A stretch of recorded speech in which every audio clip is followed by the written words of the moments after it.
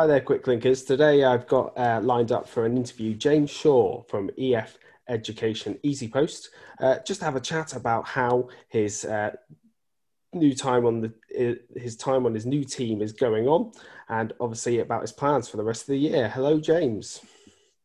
Hello, and listeners. How are you getting on? How are things going at EF? Yeah, they're good, thanks. It's always a bit daunting, I think, going to a new team.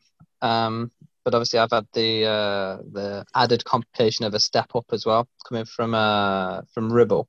So there's been two major things to sort of get used to. But no, I feel like it's yeah, settled in well, and yeah, there's no teething problems or anything. It seems to have got off to a very good start. So I assume obviously with a new team, you'll have like a new coach and sort of a new plan for your training. How's that adaptation been? Well, they've been really good actually. They've actually allowed me to keep my old coach. So I've used uh, a company from the south of England called Train Sharp for this will be my eighth year with them. Eighth year or seventh year, seventh or eighth year with them, and it just had that real good connection. And the team are more than happy for me to keep that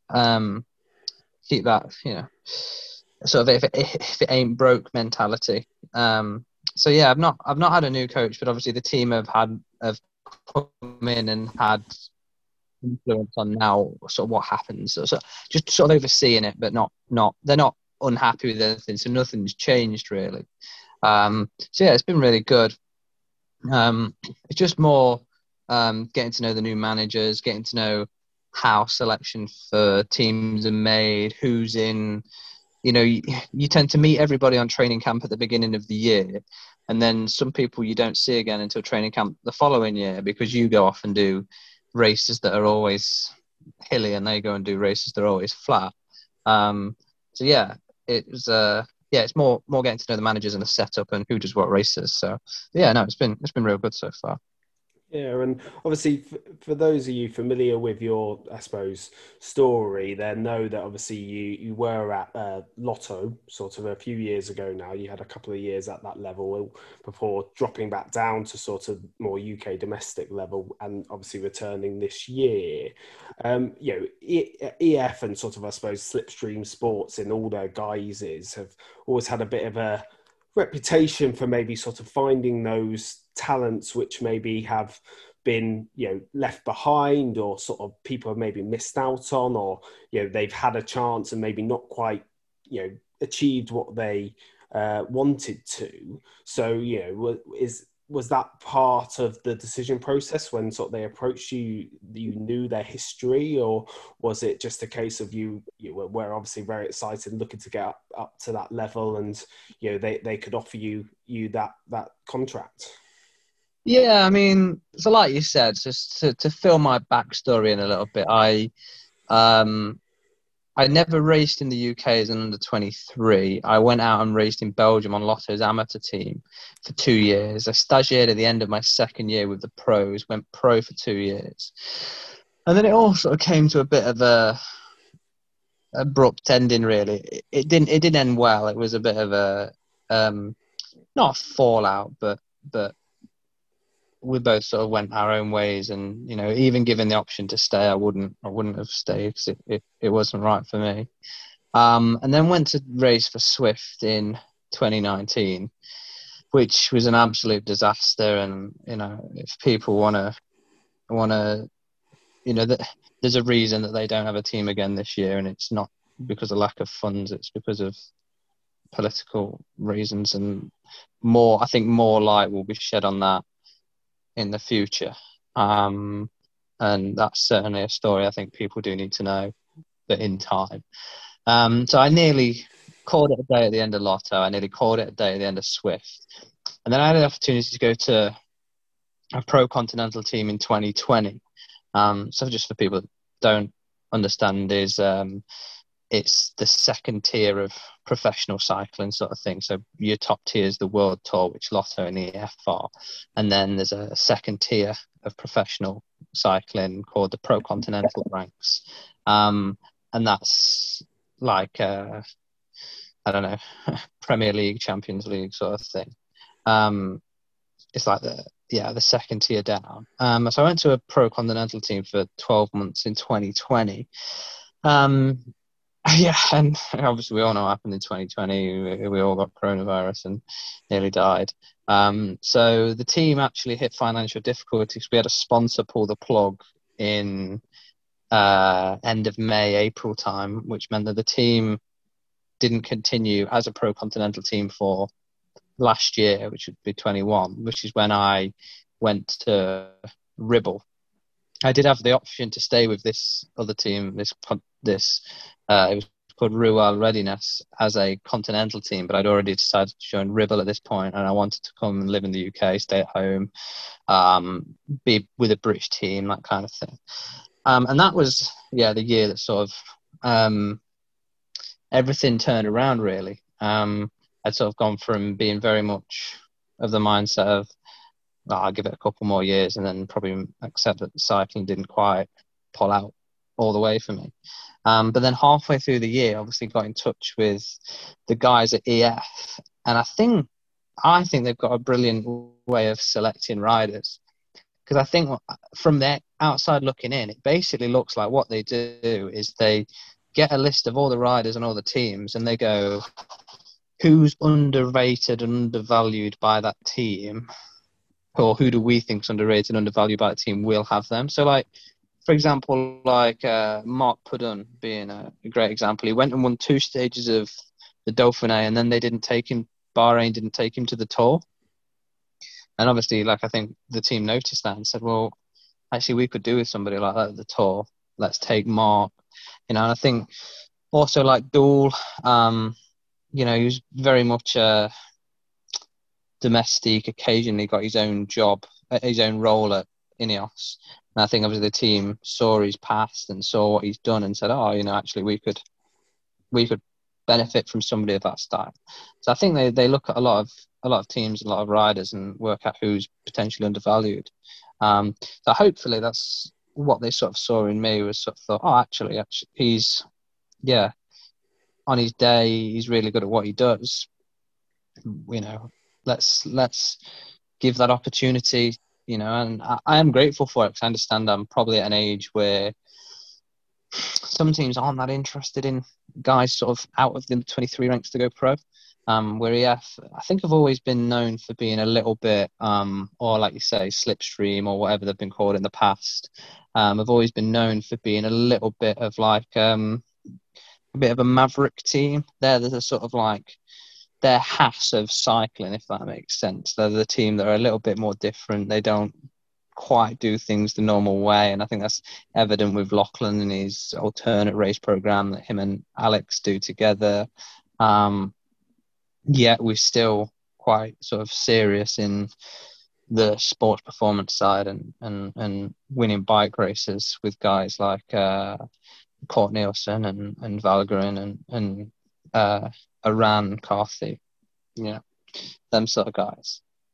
So when I started getting in touch with them sort of middle of the season, originally I just messaged one of the directors just for advice. I just messaged to say, like,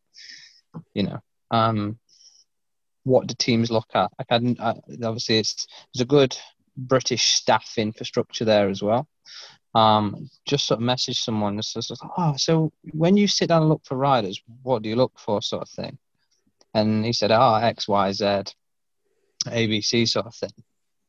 And I was like, well, could I register my interest, as it was?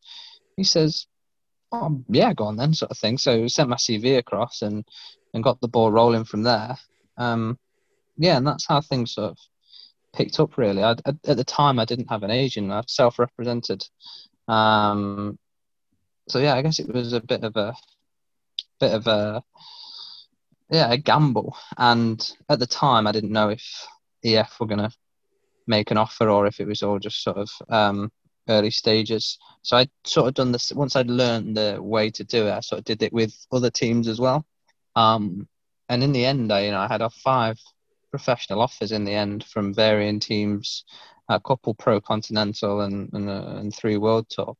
So yeah, I'd sort of worked out my strategy and my marketing, my board meeting as it was, and so I just went from there. And I think the ultimate decision came down to, like, I really see EF as sort of like a land of opportunity, almost like a bit of a, I think like other teams just wouldn't suit my style of racing, where I think, myself and the team were sort of singing off the same hymn sheet sort of thing. It's very much we race on like adrenaline and instinct in the moment sort of thing, and I feel that fits my sort of do or die mentality to racing. And I feel like the two things combined was what sort of drew me to the style of racing and the love of the sport on the team side. Yeah. And obviously you've been back obviously done a few races so far this year. How have they gone so far? I mean, obviously I was looking through the start list, and obviously I see you've had quite a few of a mix of teammates obviously at EF in your various races. You've obviously been racing with some of the sort of well-known names. I mean, you raced with Iran, for example, I saw in one race, and then obviously Court in another race. So you're certainly working within the team, working with those biggest riders that they have on the team. Yeah, so it's been a bit of a roller coaster start to the year, if I'm honest. So I went on the training camp, and it's just the European riders were on the all gone back to Colombo or whatever. And given the risk of flying and catching COVID and everything, they split it into. They had one camp later in the year, which was Spanish speakers, and one camp earlier in the year, which was Europeans. And I went there and I came back in the best form of my life. I did my own camp in Spain, got even stronger, went to my first race, which was Helpvar. And I was top 10 on GC and top 10s on 2 of the stages.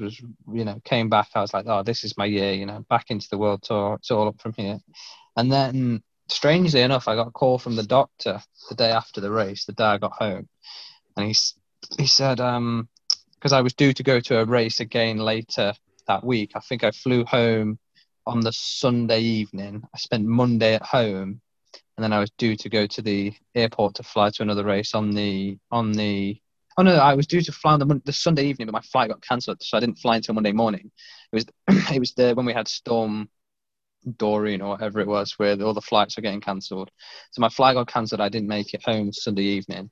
So I flew Monday morning. Got home and packed my bag and everything, got ready to leave on Tuesday morning, and got a call when I got back on Monday from the team doctor, and he was like, oh, they're not trying to panic you, but have you done your COVID test to go to the next race? And I was like, yeah, I've done it, but I haven't got the result back yet. And he was like, right, you need to go and do a rapid COVID test, because a few of the guys in the team have tested positive this morning for coronavirus. And I was like, oh, I didn't have any symptoms, felt fine. So I ran along and I did an NHS one, because I'd been told that I'd been in close contact with someone who tested positive, and that came back inconclusive. And the doctor's like, oh, it's too much of a risk to send me to the next race. Go to East Midlands Airport, which is my closest one, go through the drive-through and do a rapid 4-hour result one. And then he was like, don't worry about the cost, just get it done, the team pays, whatever. So went and did it, and lo and behold, it came back positive. And I'd had it for 3 days, not known, just sort of been isolating. But I got the result on the Wednesday morning, and then the Thursday was the day that they weren't enforcing mandatory isolation anymore.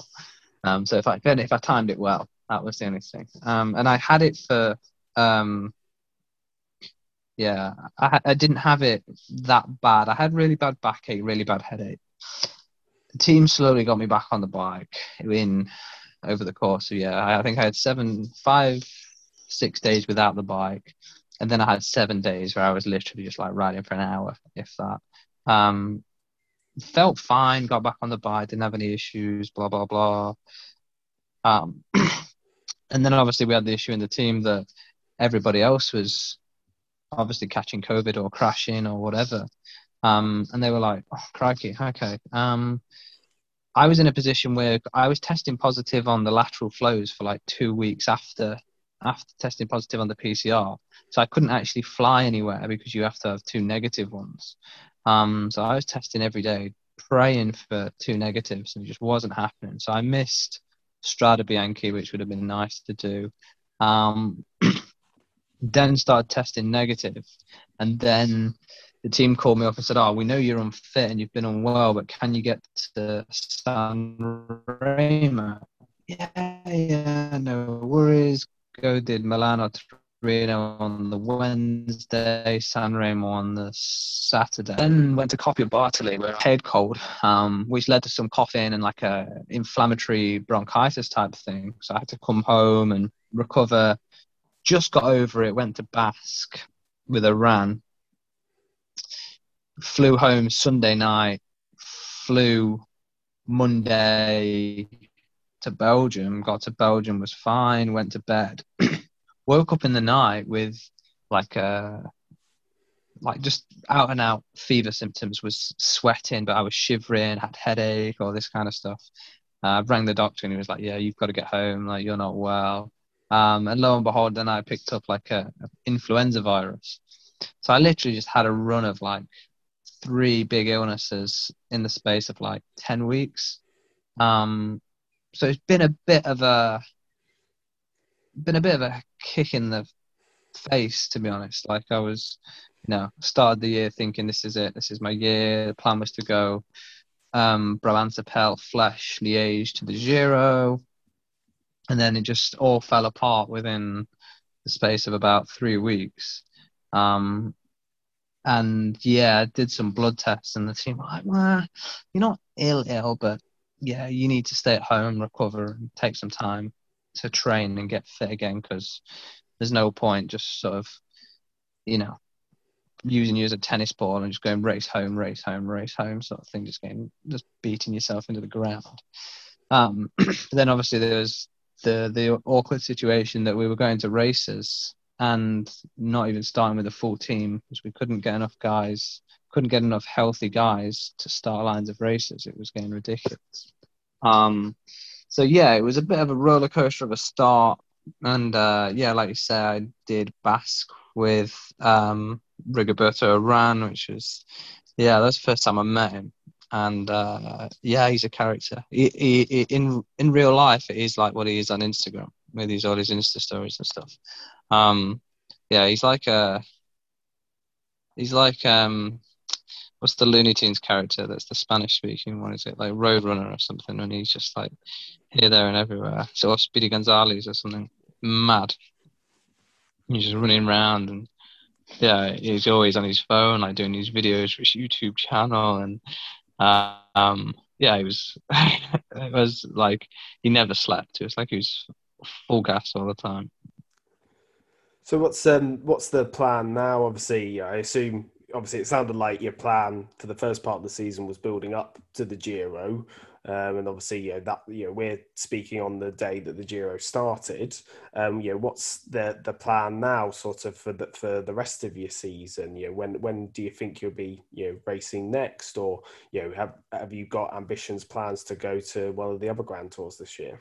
Yeah, so provisionally, and it ultimately comes down to trying to get on the start line of races, and obviously there's mixing everyone's program. The season's underway. It calms down a little bit now. The Giro started. Everyone's found their feet. The beginning of the year is always mad because there's so many races as well, and everyone wants to get race fit, etc., etc. So for me, national champs, and then Tour of Austria, and then I've asked, registered my interest or whatever to go to the Vuelta later in the year.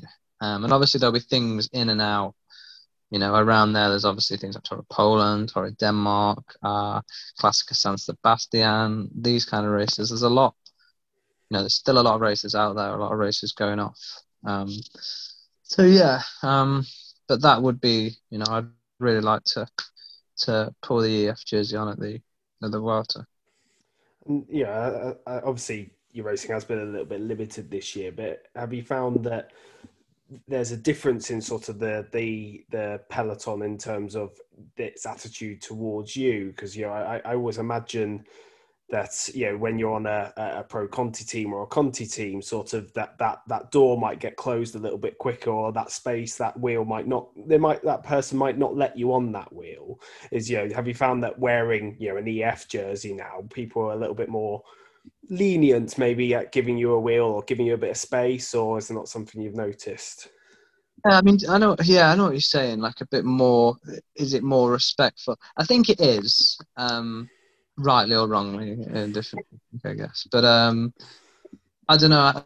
I think before, when you were in your Ribble kit, if the door got shut, if you got your elbow in and you pushed your way through, people are like, "Oh, all right, fair enough," Where now they're not as tempted to shut the door as quickly. It still happens. It's bike racing, and sometimes it happens more, because another team's like, "Oh, well, we don't want you bringing your team leader near our team leader because he might drop our team leader. So we'll shut the door on you to make it more difficult for you." So it swings and roundabouts where, when you're on a little team like Ribble or whatever, often they let you through because they expect you to get dropped later on in the race. They think, let you have your day and then you'll get dropped on the final climb. And then obviously last year they were like, "Oh, actually, you're still here. Oh, that's a surprise." Where, yeah, maybe... So it works both ways, really. It's not always, it's not... Being on a small team, you don't get bullied as much. You don't get bullied per se, because often as not, if you start a big race and you go to the team that's in the yellow jersey trying to control the race, and you say, "Look, I ride for a Conti team, can I go in the break?" They'll 9 times out of 10, they'll put their hand on your back, push you to get you out of the way, and shut the door so you go up the road, because they're not actually that bothered about you. Where, say you're, I don't know, riding in the classics, you've got a Ran on your team and stuff like that, you want to go in the break, often they don't want you to go in because they want you to help pull it back later on in the race, for example, So, yeah, it swings and roundabouts, advantages, disadvantages of both. But, it is a little bit easier to sort of, it's less aggressive maybe, but yeah. And I suppose finally, obviously, I think you've got your contract next year as well, haven't you? So you've got that little bit of security that you've got the rest of this year to get fit, and then obviously moving on to next year, you've got another season to contend with. If you were gonna, I say, well, write your perfect script, sort of the perfect race for you on the calendar, which you think you might be able to achieve, you might be able to win, what would you say it was? Yeah, I think for me, the dream, I think, is Strade Bianche or Liège-Bastogne-Liège. It's one of these two. Like, I'd have to flip a coin to pick. But I understand they're obviously a bit unrealistic, maybe a bit unrealistic for me at the age I am now. Hopefully with Asian experience, and I have my, I don't know, my growth spurt of, whatever, that something like that just become realistic in 24, 36 months time. So yeah, I think those two races are the ultimate, dream. I'd love, like, I think the white roads, when they've got the big Tuscan trees on the rolling Tuscan hillside. It's almost like a romantic cycling picture, isn't it? It's got that sort of I don't know what it is, that magical romance that people don't really get, do they? They think, right, so you want to ride a bike doing 210 beats a minute as you're pushing out 400 watts, breathing through every hole you've got, and you want to get covered in dust and risk that it potentially raining, and then do a descent on gravel. You're like, yeah, that's my dream. And people are thinking, are you okay, sort of thing. And like, I think like, that's the thing I think with races like that and the classics is, if you don't get it, you'll never really get it, will you? Like, if you don't understand those races, you'll never properly understand cycling. They think of it as like there's a white line on the floor that says finish, and all you've got to do is cross it first. But it's much more than that, isn't it? It's much, it's a longer journey than that. So for me, those two races really hold like a prestige within cycling that I think also suits my character, because I think Roubaix and Flanders also have that romance, but I don't think Roubaix or Flanders is anything I could particularly ever perform in, just given the nature of my ability.